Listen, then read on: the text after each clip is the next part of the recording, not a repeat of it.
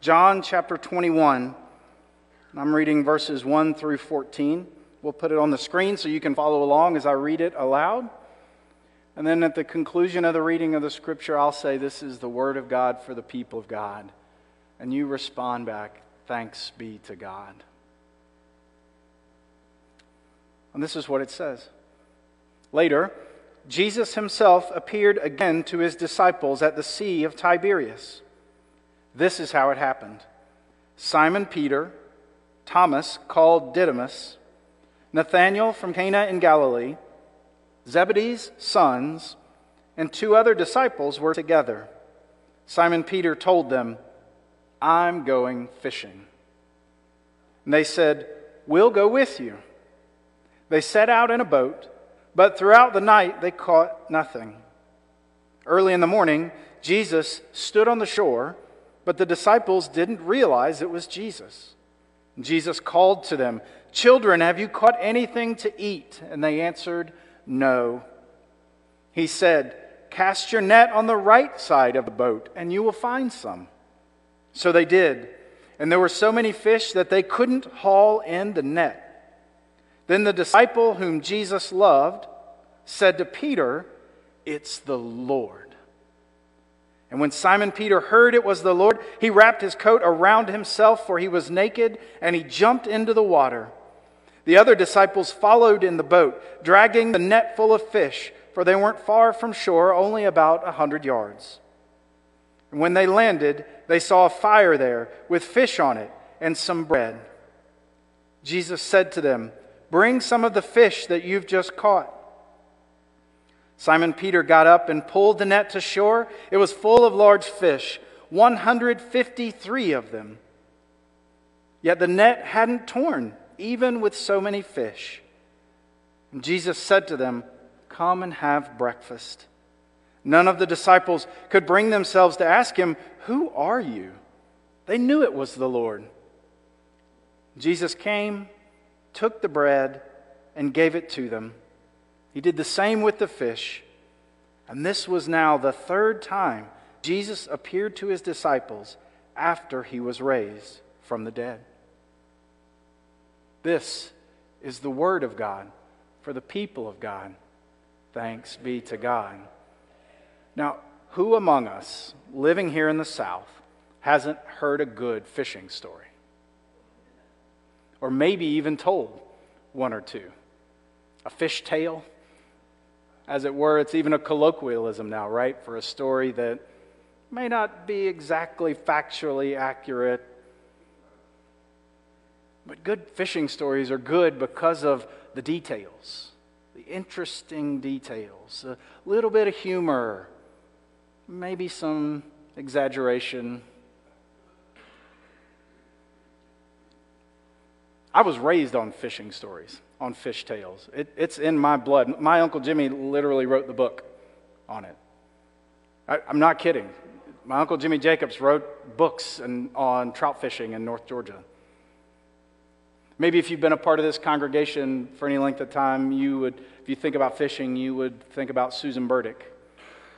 Susan passed away about a year ago, at age 80. And Susan and Joan Moore were known here affectionately as the fly fishing gals, right? Because of their love of fishing, fly fishing in particular, their willingness to teach other people how to fish. And boy, did they have some fish tales to tell. For my money, I think this is the best fishing story ever told. And again, what makes a good fishing story is the details. It's the little things.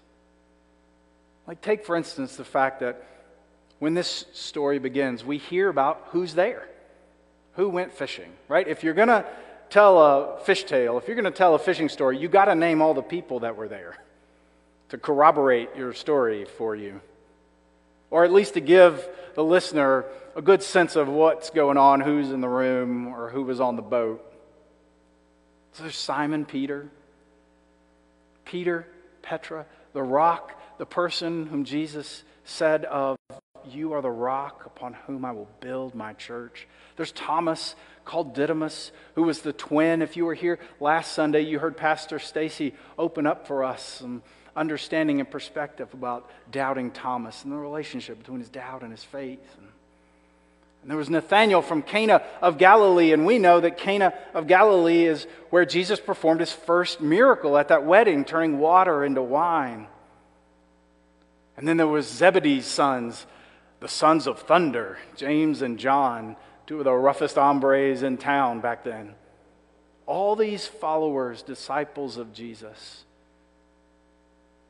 It matters when you name the names of the people that you're living this life of faith with, especially in this moment in time after Jesus' death and miraculous resurrection and appearance to his disciples, this event that changed their lives and changed the course of human history. And then just like that, he was gone from their midst, John tells us in chapter 20. And they have this sense of all that they've experienced, all that they've seen, all that has happened to them. Their lives have been changed. Now what? It's like Jesus handed it to them. And in fact, that is exactly what he has done. Now what? They're looking around at each other, and, well, Simon Peter does what you might expect him to do. He says, I'm going fishing. Have you ever said that? Any fishermen in the room? I'm going fishing. Now, if it's recreational fishing, you could say that probably for a couple of different reasons. Fed up, tired of it, had enough, I can't take it anymore, I'm going fishing. Or, I've worked hard, it's been a good week, I've got an open Saturday, the sky's clear, I'm going fishing. Now, of course, for Simon Peter, this wasn't recreation, this was vocation. He was a fisherman. So, he was going back to work. I'm going fishing. So we find him and these other disciples, many of whom were fishermen by trade, we find them in this moment where they've had this experience with Jesus that they're still trying to fully understand and process, and maybe they don't know what to do. And so they're going to do what they know how to do. Peter says, I'm going fishing. I'm getting back to work.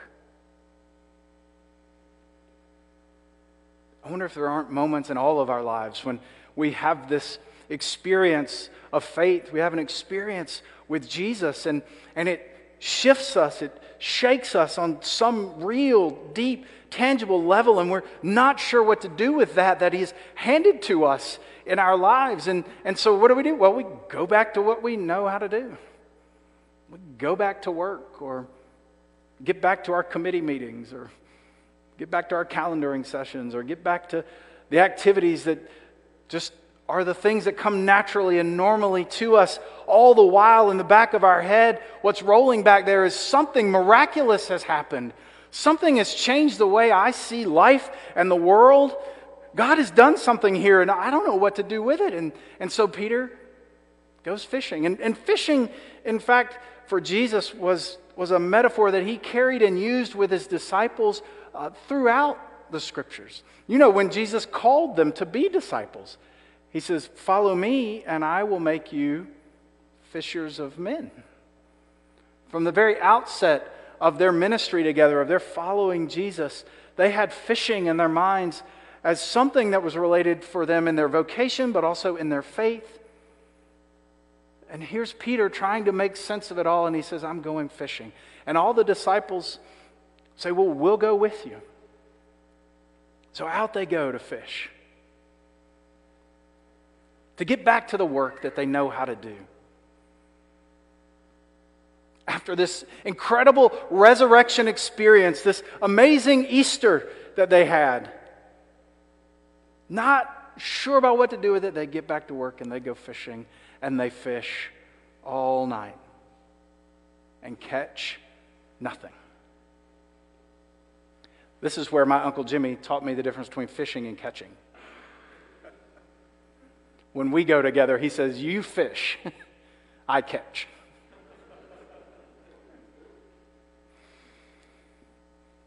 They were doing a lot of fishing and no catching. Fished all night long. Now remember, not recreational fishermen, vocational, professional fishermen. They weren't fishing for fun or for trophies. They were fishing to eat, to make a living, catching nothing. You ever been fishing and caught nothing? Yeah? I appreciate the honesty of a few of you in the room. That's a humbling experience. Frustrating. And maybe it's not fishing for you. That's your thing, your pastime, the thing you enjoy to do or whatever. But have you ever spent your time working hard at something that you enjoy? Or as a job, and it feels fruitless? Like nothing's coming of it. Certainly not what you were hoping for. I got to tell you, as somebody who works vocationally in the church, and I'm going to expect an amen out of Pastor Stacy and Alan and Bill and Alexis and Linda and all of us, Dennis and Aaron that work in the church, trying to pastor and lead a congregation in ministry during felt a lot like fishing all night long and catching nothing. Maybe you can relate to that in the life of the church.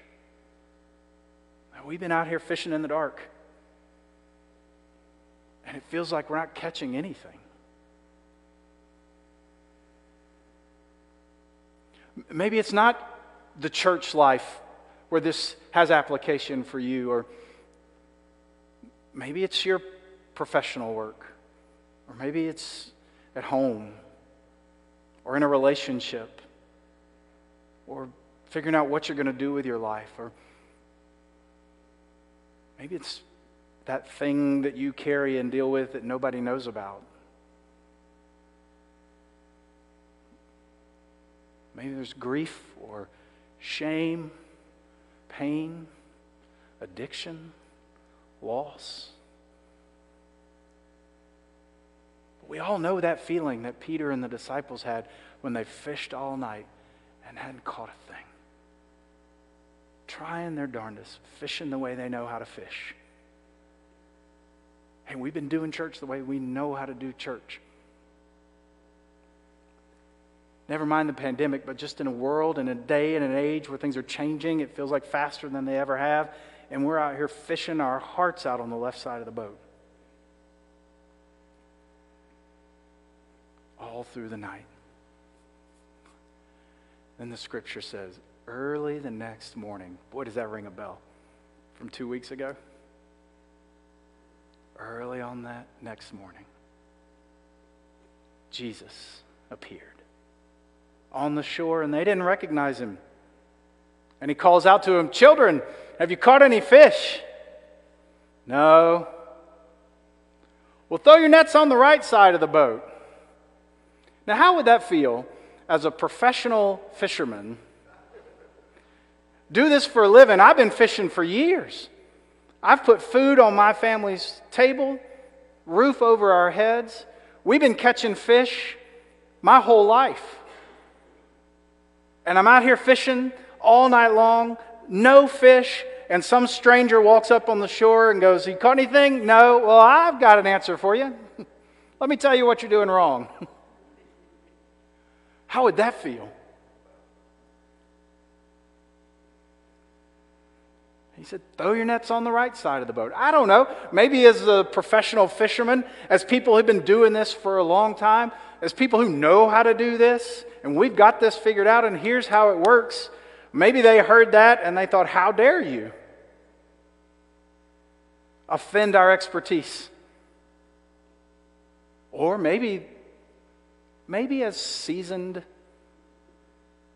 fishermen who had hit their wits' end in the moment, maybe as people who had just had their lives changed and their worlds rocked by the amazing, miraculous resurrection of the Lord and Savior Jesus Christ, maybe they were at a place in life where they were open to hearing a little bit of advice. And Jesus said, throw your nets on the right side of the boat. And they did. And they brought in more fish than that net could hold. Now, again, these were professional fishermen, so we got to understand, it wasn't like just sitting out on a boat with a rod and reel, right? And you're just casting over here, and so I'll just go over here and cast. I mean, they knew what they were doing. They had a whole rig. They had their nets. They knew how to position themselves in the boats. They fished off the left side of the boat on purpose, for a reason. And this is how they did it. For them to fish off the right side of the boat, that wasn't just pull your bait in and go over here. They were completely changing the way that they fished. To go off the right side. Now you're using your left arm as your dominant arm to pull instead of your right. Have you ever tried to write with your other hand? Are you right-handed? When was the last time you wrote left-handed? How'd that go? Go home and try it if you haven't done it lately. I mean, completely turned it over on them. Hey, church, maybe it's time to fish off the right side of the boat.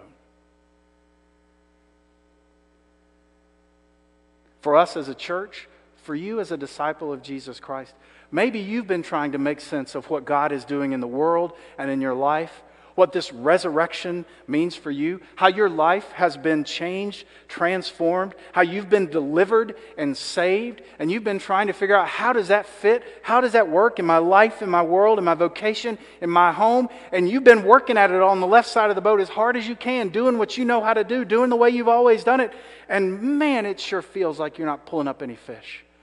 Maybe, just maybe, it's time to fish off the right side of the boat.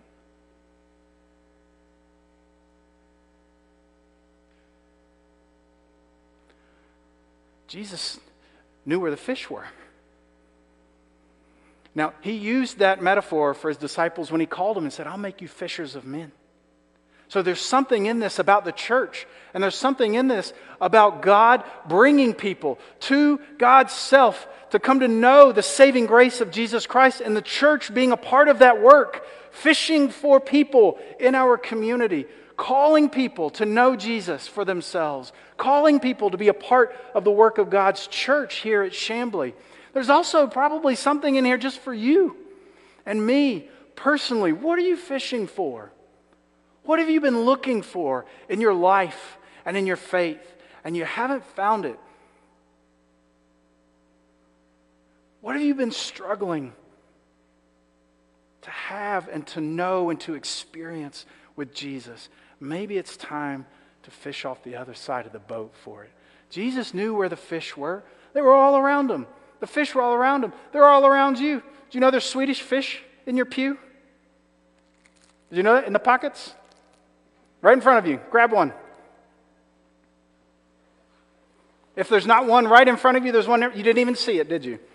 Didn't even know it was there. No, this is not Easter candy from 5 years ago. They got left in a pew.